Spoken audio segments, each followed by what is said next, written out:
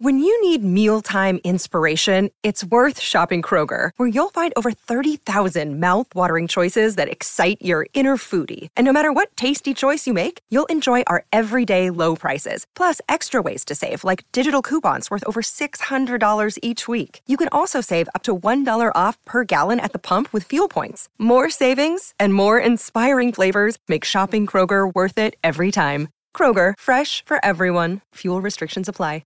I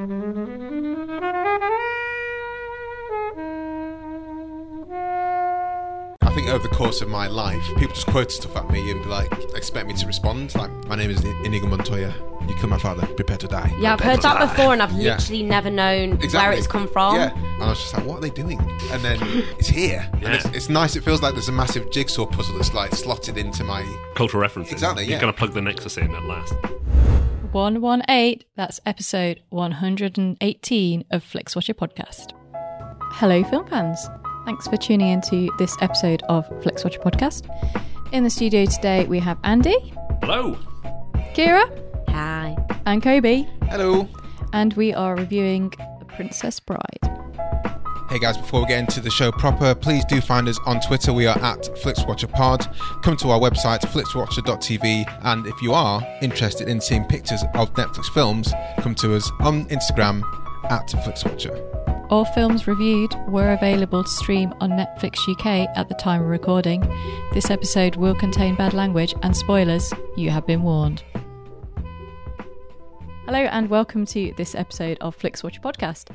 Today we have Andy and Kira with us. If you would like to say hello and tell our listeners about the podcast you do together. Hi. That's Kira.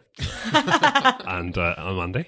And we are different members of Wooden Overcoats in one way or another. So I'm the producer of Wooden Overcoats. Kira is Georgie.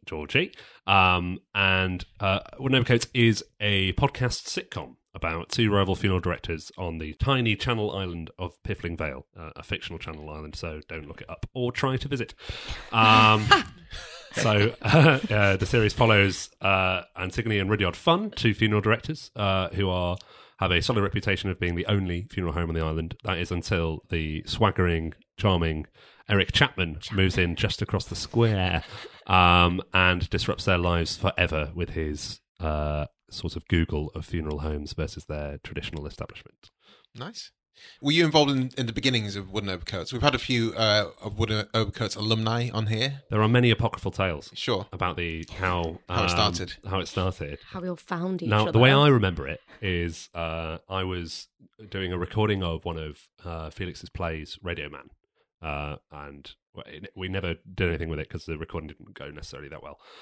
We were sort of walking up a bank of a canal while he just sort of did his one-man play into a Zoom, but there was a lot of wind noise, didn't quite work out. And we were driving back with Tom and Felix, and they mentioned this idea of doing a kind of short film of rival funeral directors, and kind of wanted to do it in a kind of silent film thing. Yeah. And unpopular opinion for this podcast, I was like, if you make a short film, probably no one will watch it. Why don't we make a podcast series? And then that is not how they remember it. But that was like quite a long time before the sort of the January happening where they brought the idea to David, and he apparently went up for a shower and came down with a script. How long was the shower? I mean, David Showers are legendary. But more accurately, he came down with a sort of sketch of a plan for how a first episode might look, and then we all met up at the BFI South Bank, and I brought John Wakefield, my co-producer, down because it was my first proper production sitcom effort, and I didn't think I could do 8 episodes on my own. Sure. And as it turned out, me and John became the sort of co-directors on it, and and it sort of went from there. Yeah, it's a really fun podcast. I don't listen to audio dramas really, but I think yours is the only one I listen to. Oh, well, I'll take honest, yeah. Thank you. I would point you in the direction of some other good ones. The Archers. The Archers, classic. Really good sitcom that. They really nail farming. There's Imaginarium Dr. Parnassus. Yeah, Jermaine Clements one, which is hilarious. Yeah, I only listen to Wooden Overcoats. And now Flixwatcher Podcast. There's also Victoriosity, which is very worth checking out. Yes, that's Tom Crowley's. Tom is in that. Yeah. He plays Inspector Fleet, the lead in that. It's written by by Jen and Chris Sugden, who live in Oxford. Really, really great bit of writing. Not Jen and Chris who live in Cambridge. Oh my God. There can only be two. And then other good shows. I don't really want to go down a big list of them because we'll be here all day. But well, let's talk. Big up your own. Yeah. Yeah. We're talking today about The Princess Bride, which is your choice, Andy. It is. Can you tell us why you chose it and a 2-minute synopsis, please? So, I think this is one of the most quoted films at me of my entire life, and I hadn't actually seen it until this, but I thought I had seen it. Right. So I genuinely thought I'd watched it a few years ago, and maybe I did, but I remembered nothing of it when I sat down to watch it, apart from all the quotes from it, because people just, especially the Overcoats team, just throw this into the conversation all the time, and there are so many brilliant quotable lines in it. But the film starts with a grandpa reading a sick child a story. And this child doesn't want to be read a story, he wants to play video games. And he sort of gradually becomes more engrossed in this mad apocryphal tale as the film goes on. And the sort of story within the story is there are a couple on a farm who fall in love over the course of just sort of vague interactions with each other. And then he has to go off on some quest, and then she thinks he's dead, so she gets married to someone else for reasons not clearly explained, and then he comes back to sort of kidnap her back and win her heart back, and then the film continues in its wonderful Shaggy Dog way towards the end. Helen, your thoughts on Princess Bride?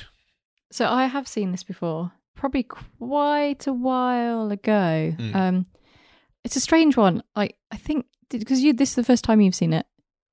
You think so?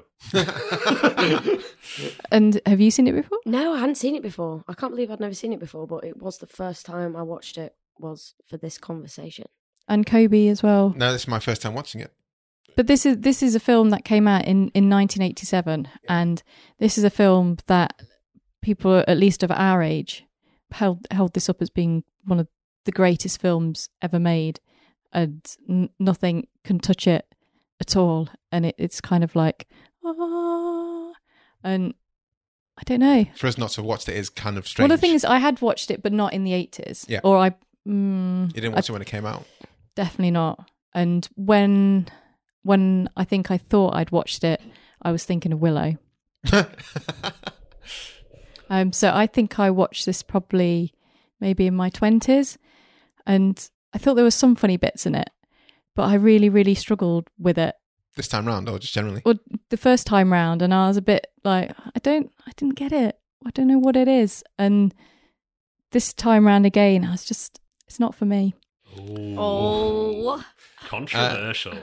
So 1987, which is when this came out. Just going quickly through the list of films that came out in 1987.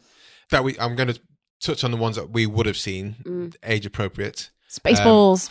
So Spaceballs, Robocop, not age appropriate, but I saw that at the time. Masters of the Universe. Definitely. I saw Empire of the Sun quite young. Planes, Trains, and Automobiles. Lethal Weapon, would have seen that when it came out. Yeah.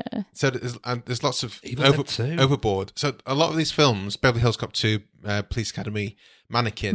That's a good one. At this kind of time, there's just these films are on TV like all the time. Good Morning Vietnam is a great film. Absolutely. Yeah. So I just don't understand how we both missed this in like the late 80s, early 90s when we as a kid. It just makes and also it just because doesn't make any sense to me. I have seen some. I mean, I say Willow again. I have seen Willow more than Inner once. Space. Yeah, and I don't know. Maybe it is the genre that I would have definitely seen. Dragnet, Three Men and Baby. Keep talking. all of like the Inner Space and things like that. All of the little sci-fi ones. I probably would have seen. But this, I don't know. It just passed me by. I can only think it was. I mean, we had on the show we reviewed Midnight Run, which is a film you watched loads over the 80s. But for me, for whatever reason, I just hadn't seen it. So it might have just been literally a film that the name didn't appeal to me.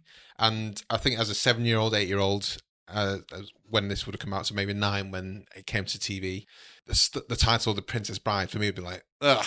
Yeah. Give me a RoboCop. Yeah. And I think must give me been, films with swearing in. Yeah, I think that must have been the reason that it escaped my mind. I think that might have been how I thought I'd watched it but not watched it as well. where I must have had that feeling of, oh yeah, I'm going to watch that later, and then sat down to pick it and gone, oh, I'm going to pass on The Princess Bride and watch something else. Yeah. I must have done that so many times that I just believed I'd seen it. I mean, I wasn't alive and I'd never heard of it. So. Hot takes from Kira. So what were your thoughts on watching it for the first time, not knowing it existed?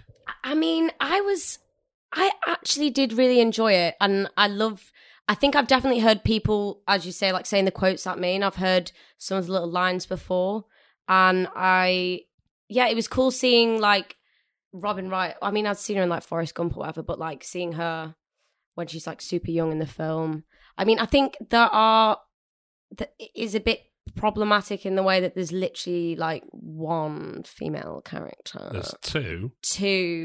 There's her, the young woman, and then there's the old woman who shouts at her towards the end of the film. Yeah. But even the Queen, like the Queen doesn't speak. The Queen as well, she doesn't have. She has like one line. Yeah. So I was a bit like, you've got the kind of pauper that just goes. Yeah. Oh wait, no, there's the other one. There's the nagging wife of the miracle worker as well. There's a Oh, lot. God, no, there's a no, lot no. of bad female characters. Yeah. Miracle Max's wife. Yeah.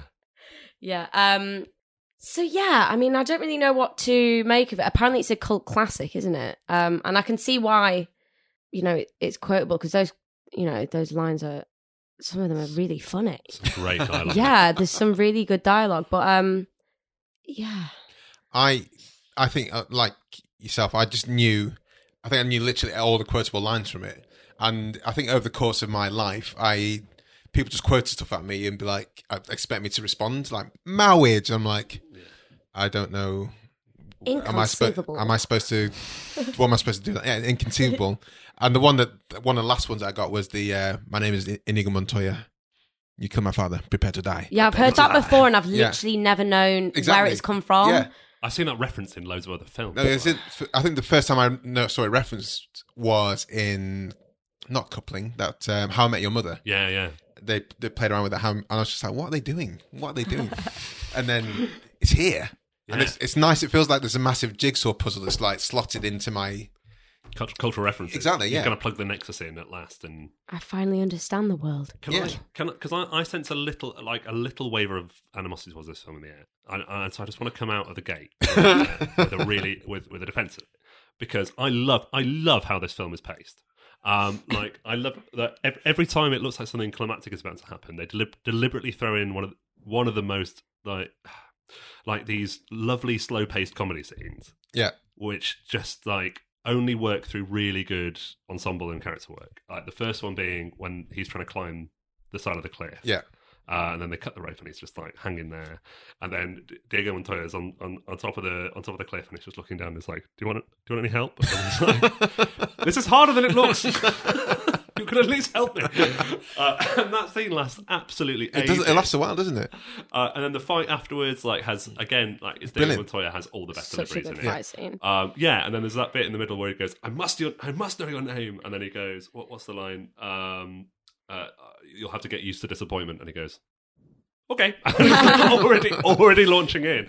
So brilliant physical performances. I love that how I have a secret. I'm left-handed, and then they spar for a bit more. And then the Dread Pirate Roberts, aka Wesley, goes, I also have a secret. I'm also right-handed, and then they. And both of them learned fencing of their own accord for that film. Like they didn't have the budget to teach. Can I say I thought the fencing scenes were fantastic. Yeah. I generally thought they were some of the best fight swordcraft scenes I've seen on film. They're all just like long shots. Yeah. Like sometimes from quite far away, sometimes like nice close-ups, and then it'll only really snap for a moment of like great dialogue. Yeah. Mm. And then they'll usually stop fighting for a second, clearly, because they were just trying not to corpse when they touched the line. They're both really agile as well. They're like so agile. Whew. Have you seen Mandy Patinkin recently? Who plays Inigo Montoya? I've not seen him No. recently. Because he looks like he's like 80 years old. Yeah. And when I knew he was in the film, because people say, "Oh, it's Mandy Patinkin from Princess Bride." I was like, "Okay, fine." And I'll get a picture up of him, but he does not strike me as Inigo Montoya. Agile. Oh, Oh. yeah, it's him from Homeland. Yes. Oh my goodness, I had not made that connection at all. Oh wow, He looks so different that now. beard puts years on him, doesn't it? It He does needs do. to shave that off. I don't know. I quite like it. No, I love his hair in The Princess. That was one of the comments I was going to make. He's got really good hair. Yeah, so he's so for people who can't see the picture, he's the sort of the old wise CIA agent from Homeland, yeah. who just sort of chips in advice and like has the like really genteel and interrogation technique. Completely different performance to. He's got range. He's got serious range. God, how old is he now? Thing I don't like about the film, I actually think the whole grandpa child thing takes you out of it needlessly. Like it excuses it being really ridiculous all the way through. But I always find that like as soon as it's a story within a story, you have a level less investment. Sure. In both parts. Inceptioning almost. Yeah. Because as soon as you come back to the present day with the kid and the grandparent, you're like, I was enjoying the story bit. And then when you go back into the story bit, it's reminded you that it's preposterous and fictional, and you kind of lose your fun suspension of disbelief. Sure. And it kind of kills it a bit. I love that one though, where it's like, and the last words my father said when he's like, Grandpa, stop. I really like that one. It's used well for comic effect at a couple of beats. But I think it didn't need it to make it work. Yeah. And this is another thing in that, having never seen this film, I know a lot about it and how it's made. And those intercuts were plot devices written because the guy who wrote the book, William Goldman, he wrote the script as well. Right. And he injected that into the story to make it make sense within its own parameters. So a lot of the intersections and the intercuts were places where we just needed to go from A to B to make sense. So I'm not sure if it was like a budget thing. And I think if they did it now, they wouldn't have that. They might have the like bookending it, but they wouldn't necessarily have it into splicing into the film. I think if they made it now, it'd also be 240 minutes as well, or something. Like the good. One of the best things about the film is its 98-minute runtime. Like you're just in and out, and you've had a good time. Yeah, I loved a lot of the quaint special effects and stunts. Yeah, they were clearly like of the time. Like when they're climbing up the cliff, for example. Yeah, that was like that's no way does that in any way look like Andre the Giant with like 3 other people on him. Yeah, he's going so fast. He's going as well. so fast up the hill. But when they do the close up, it's like, oh, I'm really struggling here. And things like when they're doing the like gymnastic stuff, when they're doing the fencing and they're landing on the mat, it's like that's clearly a crash mat there with like all that kind of stuff. Yeah. And when Andre the Giant's on fire, that looks so it's so weird. It's so odd. But then it's like mid 80s, so it kind of like you can get away with it. I think it actually gains something from that slightly gang show element of it. I think it makes it more fun. Yeah. Like if it looked really realistic, like you like that great gag when he's in the torture chamber for the first time, and that new character comes down, and he's like, "I will introduce you to pain." Yes, so I'll be your torturer. I love that bit. It's such a great bit, and that wouldn't work as well if he wasn't caked in really terrible makeup and then in a weird peasant outfit, like coming down. Like that was the first point in the film where I was thinking about the production. Was when he came in because it was so bad, and if anything, it lended to the gag that then. The albino, as he's referred to. Is it? Oh yeah, cool. Yeah. Oh, that's tricky. No, yeah. Yeah. Well, there's no, from my point of view, there's no need to be as defensive. I enjoyed it a lot more than I thought, and I thought I was going to watch it for the first time and think, oh my god, I should have seen this when I was like 5 years old. This would have been the perfect time for me to watch it, and I think it would have been, but I think I still just, maybe because I knew a lot about it, maybe because I also saw a recent documentary with Andre the Giant, and he was talking about making the film, and he was like apparently he's in a lot of pain making this film, so he couldn't even pick up Robin Wright, who was like, super tiny, and he was a wrestler, so he was fighting with Hulk Hogan and stuff like that, so her weight shouldn't have been a bother for him. And I know that Liam Neeson was a choice consideration for Fezzik. I know lots about it, but I did really enjoy it. Should we talk about the cast in this? Yeah. Helen, any thoughts on the casting? So it's Gary Ewells. Cary Elwes. Who? Cary Elwes. I mean, who exactly? So what else has he been in? Robin Hood Men in Tights. Yeah, that's kind of it, isn't it? Yeah, but what about the people who have gone on to do other stuff? So we have Christopher Guest off of Spinal Tap. Oh yeah. Wallace Shawn is characterised in lots of different places. Robin Wright's probably done the best out of this. Well, no, I guess Billy Crystal. So these guys gone on to do Peter Falk. I really enjoyed seeing Columbo in there. Yeah, I thought he was a good granddad. Yeah, although his makeup was quite dodgy. Yeah, he looked like a 40-year-old man. Yeah, with talcum powder in his hair, with a grey old man makeup. It's Vizzini who, you were saying this before, plays the dinosaur in Toy Story. Yes, so I was watching it. I was like, where is this guy from? And then Googled it, and it's Rex in Toy Story, and he's also in Clueless. Yes, yeah. But yeah, that's the first person I saw in it that I was like, oh my God, like that is someone. You know. I know. Yeah, but I think my problem with Vizzini as a character is the bit when we can do spoilers, can't we? Yeah. When he dies of the poison, you're happy that he's dying, but for the wrong reasons. Like he is consistently quite annoying up to that point. Like the inconceivable thing. Yeah. It is only really funny for the immortal riposte from Diego Montoya, where he goes, "That's that word you're using. It does not mean what you think it means." It's interesting. It's got Mel Smith in it. Yeah, as the albino. Who's that? Well, Smith and torturer. Jones. Oh. That's kind of what he'd done before. Was that kind of No, it would have been about Or the same kind of after? time as Ailey Smith. I mean, this is filmed in England. Karen Elwes is English. Obviously got Peter Cook in there. So I think this is... Robin's right American, though, isn't is she American? Because she's English in this. Yeah, her An accent was English pretty. accent. Her accent was pretty good, wasn't it? Yeah. I was impressed. I was a big fan of Fred Savage. Well, I don't know, when was Wonder Years? Was it about this kind of time? I would think so. Yeah, the Fred Savage. Mid-80s. So I loved Clumber. I loved Wonder Years. So I just can't believe this never really kind of hit my radar. Wonder Years. Can't find it. It was in the Twilight Zone. Oh, 1988 was when the Wonder Years came out. So he would have definitely been, on my, when you see kid actors and you think, I like that. I like that kid. He made it all the way to Goldmember. He made it into Goldmember. Yeah, like, I mean, he sort of plays archetypal protesting American child, doesn't he? But he does it well. Like, I've seen that done badly. And when it's done badly, you want that child. You want to strangle a child to die. Yeah, he wasn't that annoying, which is nice. Because normally they are the kids. He's not really in it for that much, though, is he? No. It would have been very hard to be that annoying. In his 3 scenes. He probably got cast in some big films off that role, so let's I think let him have it. Definitely landed. Goldmember. I mean, the Wonder Years was a huge TV show at the time when we were growing up. So I think let's have a look at Cary Elwes. He's just done bits and pieces. Yeah, is he listed as a director? Was that his main credit up top? I think that's a role he played in the film. Oh, I as see. Director. Oh. Director. Yeah. Yeah. Oh, wow. I don't think I've seen any of them. I mean, to be fair, what he's doing in this film, I mean, his fight stuff is great, but I think most of his fight stuff is when he's in the mask, isn't it? So it's most of us in a mask, but also I really liked the bit when his kind of legs would turn to jelly. I thought the physical acting there was really... that was good. That was impressive. What are the bits that I like? There's some fun stuff in the lava forest with him and Robin Wright. Yeah. It's not the lava forest, is it? The fire swamp. Fire swamp. Yeah. With the rat things. What are they called? Rodents of unusual size. So random. Great joke. So this is another one. Did you know what that reference was? No.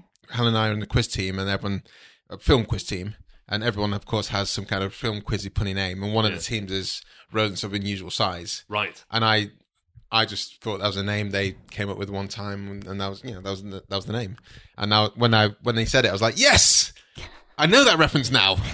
There's another great bit of pacing. When you first see the Rodents of Unusual Size, she's just fallen into the lightning sand. Yeah. And then he ties the thing on, dives in after her, and then you just get a still shot for absolutely ages. And then that really weird rodent of unusual size comes up, just sort of spikes the camera, and it's like, oh, hello, and then just disappears off. And then it's still another few seconds before they emerge. It's just a great bit of wrong footing where I just found myself giggling from it. I really like that. Apparently pacing gags are how to get me. Apparently so. Yeah. Anything else, guys, before we go to the scores? Anything for you, Kira? That's it for me. That's it. Right, let's go to the scores. Andy, this is your recommendation. This is your choice, sorry. The Princess Bride. Can you start us off with your recommendability score, please? I would definitely be recommending this to people. I really enjoyed it. And if you haven't seen it, liberating yourself from that moment of confusion when someone quotes something at you, that like a film like this, which is just so ubiquitous everywhere, and those references are everywhere. And if anything, just to put it in the center of your kind of reference nexus, I don't want to give it. I don't want to give it a full 5 because in some ways it has dated. In some ways, like there are problems with it. Mm-hmm. So I'm gonna throw in a 4.5. Ooh, very high. It's very high, isn't it? Kira, I mean, having not watched it before and thoroughly enjoying it, and finally understanding so many all things. of those quotes that people were throwing at me, I definitely recommend this to people. I think I could definitely sit with my friends and have a giggle. I'd give it a solid 4. You know, solid 4. Helen. Well, now you've seen it, you're the last person on earth I could recommend it to.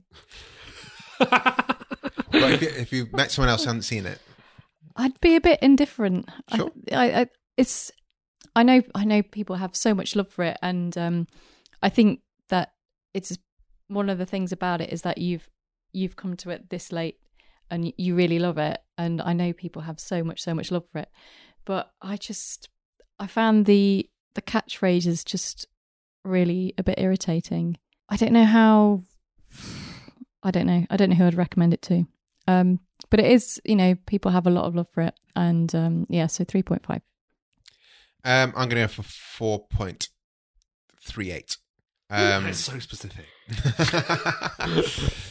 I think one reason I hadn't seen it, even though I knew of its existence and read all this stuff about it, was the weight of expectation behind it. And having not seen like Midnight Run, and you said it's one of your favourite films when you were a kid, Helen, I just thought, if I watch it now as an adult, this is clearly like a child's fantasy film. I'm not the right target audience, so I'd probably need to wait for a conflict of maybe watching it with kids in the room or something like that, so I could kind of live vicariously through them. But I don't think I think if you're just kind of open minded and think, yeah, I might kind of enjoy this film, then do it. So I don't think you need to wait for anything special time.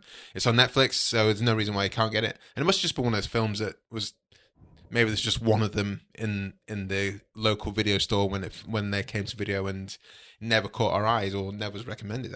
But yeah, 4.38. Nice. Repeat viewing score, Andy. Right. So, given that I thought I was rewatching it and then found out that I wasn't, I can't really give a considered, I've rewatched this and I know what it feels like yet. So I can't give it like the unequivocal, really high score that I was going to. But I'm going to give it a high score anyway because I really want to see it again. Sure. That's a good enough reason to give it a high score. Yeah. I mean, when did you watch it? 2 or 3 nights ago. And if someone said, "Oh, do you want to watch it tonight?" what would you say? I'd probably be like, let me get my admin done. I'll see if I've got time. But it's not an outright no. But it's not a no. I mean... So I'm going to... It's not the full 4.5 because... It's not the full 4.5? Because no... What's a full 4.5? Because 5 is perfection, right? Okay. We can't be giving things 5s unless you're like dead certain. And I'm definitely not dead certain. Yeah, but in no world is there a phrase, the full 4.5. That makes no sense. You just made that up. Yeah. No, you said that. I feel like an idiot. Yeah, you're dead right. So I'm not going to give it the full 5. I'm not going to give it 4.5 either, which is my sort of arbitrary ceiling. And I'm going to give it a flat 4. Okay. Kira. What we Repeat viewing score. repeat viewing. I mean, I want to learn every single quote from it. So I'm going to watch it loads of times, or maybe just the YouTube videos of all the famous quotes. I'm sure there'll be gajillions of YouTube videos. Yeah, I actually, after finishing it today, I did actually go and watch some of them because I was like, I missed some of them because I wasn't quite paying attention. I definitely watch it again. Definitely, I thoroughly enjoyed it. For 4.27. Oh wow. Nice. Look what you've started. I love these multi-decimal answers. I suppose it doesn't matter because it's always going to be madly decimalised at the end. It is. Helen. So this is like the. I assume the Prince Charles Cinema do these all the time. I would imagine this would be all over Yeah. PCC. Yeah. So this People dressing up. Yeah, and this is a film that if you like films where you can repeat all of the classic lines, and you get that thing from it, and that's your thing, and you like doing it with groups of other people who like doing that, that this is your thing. I'm sure this would be like a quote along one, wouldn't it? Yeah, I would assume so. Yeah. And yeah, like you say, people dressed up and all of that. That is not me, sadly. And I've seen it once, and I was really disappointed that I didn't feel like so many people. So you were like me for Midnight Run? No, because I think that's different, because I don't think that has as much love as this does. Sure. And it has so much love from different areas, like filmmakers love it, actors love it, people who write and work in the stage and screen really love it. It's just generally has that universal appeal, except it's not for me. I'm going to give it a 2. I like the idea of revisiting some of the catchphrases and seeing them in context. And I think that bit where that word you said a lot, I do not think you understand what it means. I think that's one that does have me in stitches. Just that that line. I think there's a lot there that I think is really, really magical. And I didn't watch it with Sarah, but my wife, and when I asked her about watching it, she was like, "No, I don't know," but I'm not sure if she's seen it. So if she hasn't seen it, I'll say, "Let's watch it. Let's watch it. Let's watch it." And yeah, let's watch it. And I like the idea of going to Prince Charles as quotes along. I think that sounds splendid. Yeah, I'm going with you. Absolutely. Let's all go. I'll go, but you don't have to go. I'll have learned all the quotes by then. Yeah. Yeah. I won't have done that. I do not have time, but I'll try. I'll just go. Yeah. But I went to a sing along for Pitch Perfect and had all the lyrics on for all the stuff. So that sounds so fun. they'll just have the subtitles on, and everyone will just join in. Oh with wow! the bit. So I feel like I'm part of something. yeah, a movement. I'm gonna go for 3.8. I think 3.8. Nice. Small screen score. Andy. I mean, we've just been saying how we want to go see it in the Prince Charles Cinema. But there's the small screen, there's the cinematic experience, the Yeah. collective experience. Would this look better? I think this looks fine. I mean, it's one of those. It's properly like a Sunday afternoon. Sit with a cup of tea and watch it film, as well as like have a couple of beers and watch it with somebody else. Like it transcends both of those things. Like I'd very happily I don't have kids, but I'd like watch it with one of my little cousins and have a great time of a Sunday afternoon. But also, Just watch it what by are yourself. we doing tonight? Don't know. Shall we watch Princess Bride and get a can of Stella Red? Yes, that's what I do as well. One can. One can. I'm very disciplined. Share a can. Order one Stella from Uber Eats. Yeah, I like wasting that time. It's your money. You're going to have to pay for the surcharge of delivery. That's fine. Not if I complain. Do not do that. Yeah, so... Put that into a number. I'm going to put that into a 4.3196. 4.3196. Yeah, Hey. I want to add another decimal point. Why not? Fantastic number. Kira. Fantastic number. Yeah, it's a great living room film. What does that mean? I'd love that Just on the means poster. if you have a living room, you put it on in the living room and watch it in the living room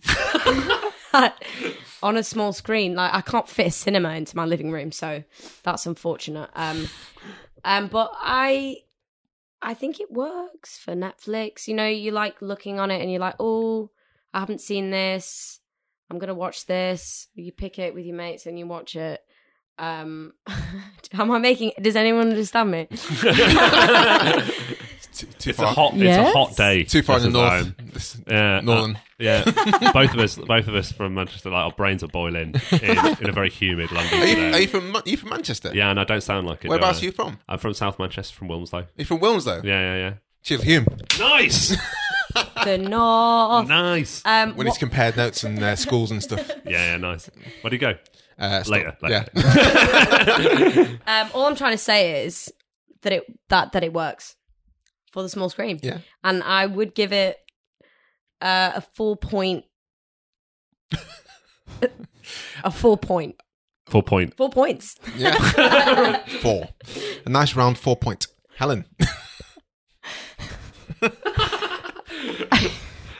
I mean, I'm also going to give it 4 round points because I just know there'll be so many people who just return to this over and over again, and it is, it is great for your living room if you don't happen to have one of them a cinema in films. your house. But also, I think there is an element that if this is your bag, then watching it in shared company is probably equally as enjoyable. So in like a cinema environment. I'm going for 4.58 here. I think Wowzers. some of the special effects are horrific. They have not aged well. I don't think they would have been any good at the time. It's not the point. Small Yeah, budget. exactly. So I think having them on a big screen doesn't help. But I think having the collective experience of people who know and love the film, I think would be really, really cool. So that's why it loses that 0.42 there for me. This is the kind of film where my mum would have put it on and given me like a cheese toast, given us like a cheese toasty, and then we'd be watching that. And like we did with Goonies. So I would much rather watch this than the Goonies, to be honest with you. I'm a lot more down on the Goonies than other people. I've no desire to go back and watch that. I've never Goonies. seen it. Is that a crime? No. To some people, it would be. I watched the Goonies recently, and I Everyone didn't raves about it, didn't don't have a they? good Yeah. time. A lot of loves people, it. it's their favourite film. I just got really bored. Oh man, this is quite bad. I'm really repping the Princess Bride and like attacking The Goonies. but like, oh no, that's a whole other rabbit hole. Would I It like is. it? Would you recommend the Goonies to me? Well, you'd like B movie, so I I didn't say I liked the B movie. I said No, I liked the no, first no. 10 minutes. You know what? I think I was in a bad mood when I watched the Goonies, and I would be prepared to give it another go. I think everyone should Yeah, you watch should it. give it a go. Yeah, 'cause- but you might find it a little bit underwhelming. Okay. And troublesome. I've got other ones to watch first. Yeah. Engagement score, Andy. I was giggling throughout. Yeah. I watched it when I watched it with my friend Pip, who had seen it before, and he basically spent the whole time like just nudging me, like Big doing smile that, on his like, face. Oh, Yeah. this bit's coming up, and like pointing stuff out. Can and I having a say, great I time. kind of hate those people. When you're watching for the first time, I just want to be... Yeah. Normally, Yeah. I'm completely with you there. But in this case, because it was like, he's quite a grumpy man, and he was just filled with childish joy, and it was just, I had such a great time all the way through. I think I stopped the film at one point to go and get a cup of tea, and that was just because I had a very necessary need for tea. Sure.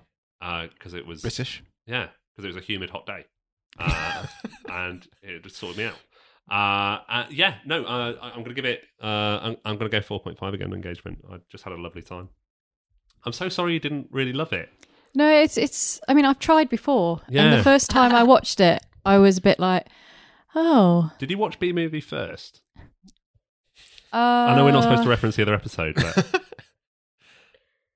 Yes, right, but not on the same day. not on the same day. Oh, okay. I was just looking at my. I was quite looking forward to watching it again and going, maybe I can watch Reevaluating. it this time, and I will get it this time.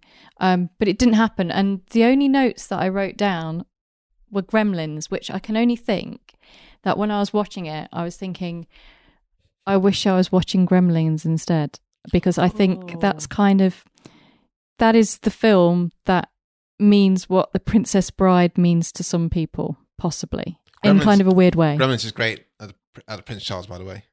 That's I'd a great love to film see watch that. Prince Charles cinema. I mean, I think that is more the kind of film that I really, really liked. And when you sort of saying about going back to the Goonies, I remember watching it and, I mean, liking it probably when I was a child, but like the thought of going back to that, I have zero interest, but I will constantly go back to Gremlins because I really like Gremlins. When you saw the Gremlins as a kid, were you shit scared? No, I just thought they were Really? I really liked the bit where they do the Return. chrysalis thing, and they're all like, they come out and they're all like freaky and scary. And when they get blended and put in the microwave, and then when they attack Spoilers people. for Gremlins. Yeah, sorry. Yes, Gremlins scared the shit out of me as a kid. When I watched it at Prince Charles like 3 or 4 years ago, it's an out-and-out comedy. It's just like not in any way a scary film. I had this with what was that film? Toy Soldiers. Yeah. Yeah, I like that as well. I was Were you scared of Toy Soldiers I was as a pretty kid? young when that came out. Yeah. And I think it was the bit when they do the all-out assault on the house. Like I got properly freaked out. It was something about it. Then it's immediately followed up by the classic bit where they're firing tennis balls that are on fire in, and then that person's like doing Blasting rally. away. Anyway, spoilers for Toy Soldiers. Engagement score, Kira. I mean, I was fully engaged in my living room, which is where the perfect place to watch it is. This is the name taken this one. No, I mean, I was laughing. I thought it was really funny. I really liked the costumes. I felt like I was being thrown back in time looking at some of the like weird, bad special effects and the film in general. Yeah, I mean, I'm going to agree with Andy and give it a 4.5 because I didn't pause it. Sure. And you watched it in your living room. That should go on like a poster somewhere. Perfect for your living room. I wasn't as highly engaged. 3.5. 3.5. I'm going to go for 4.1 here. Yeah, it was good. I wouldn't have watched this if you hadn't chosen it, Andy, because I was probably waiting for younger children who hadn't seen it to watch it to try and live through them. But I'm glad you did. I enjoyed it a lot more than I thought I was going to. And right from the start, even, I thought it was a nice kind of setup into it and loved it all the way through. Not loved it all the way through, but I was just like into it all the way through. So 4.1 for me. And that gives us an overall score of 3.97. Woo. Just a slice underneath the 4 there. Helen, you've got a list of previous Wooden Overcoats guests and how their films rated. Do you want to do a quick rundown? Yeah. Do we want to do it in order or we just want to do it randomly? Just go down the list you have there. So The Princess Bride is 3.97.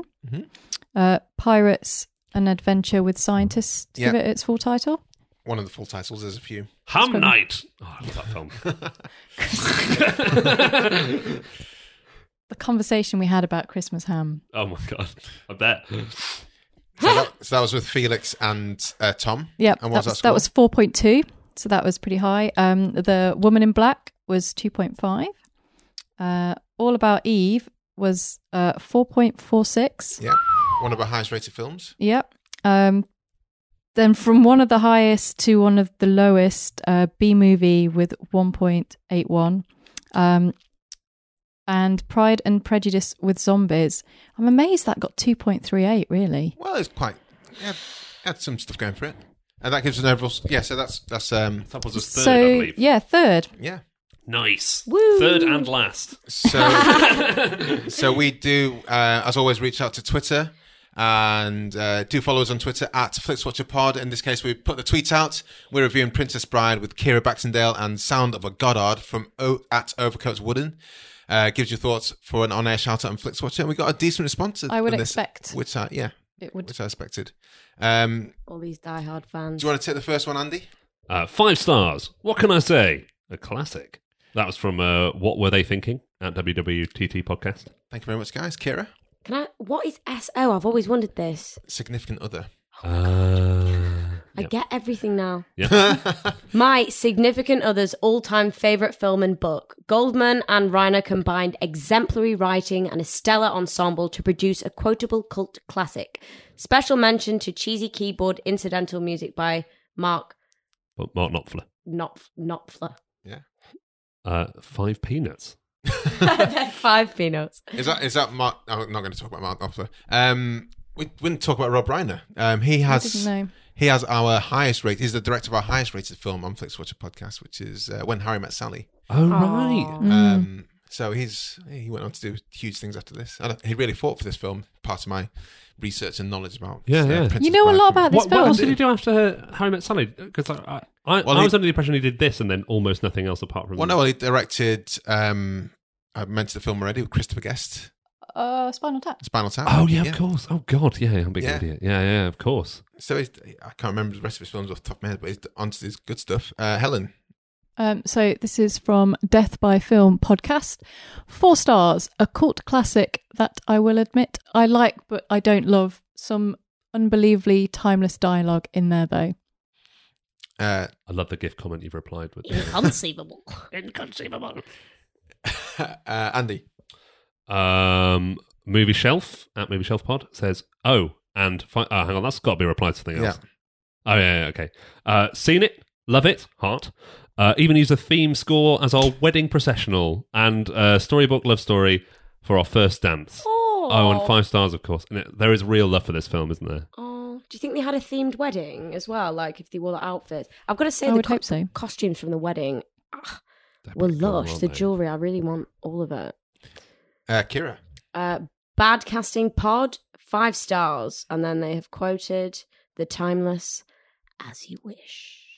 It's nice that. And do you want to finish up, Helen? I mean, let's rewatch. They say it's a perfect movie, but there's no stars. There's no stars. Well, can infer 5 is Oh, I perfect. guess I'm assuming a 5. 4.5. That's 4. There's the full 4.5. A 6. Thank you so much, guys. Can you just sign off for telling people where they can find you online and say bye to people? You can find me on Twitter at Sound of a Goddard, and occasionally on Instagram at Radio Goddard. Goodbye. I'm Kira, and you can find me on Twitter and Instagram at Kira Baxendale. Awesome. Thank you so much for coming your on. time, Thanks guys. for listening, everyone. Thank you very much for having us. Bye. Bye. Bye all. Enjoy listening to FlixWatcher podcast? Make sure you're subscribed wherever you listen to your podcasts. Why not leave us your 5-star review on iTunes and follow us at FlixWatcherPod on Twitter. Thank you, Rachel Jordan, for editing this podcast and making it sound so smooth and slick and sweet. And thank you very much to Mighty People for the tunes that you all are enjoying now.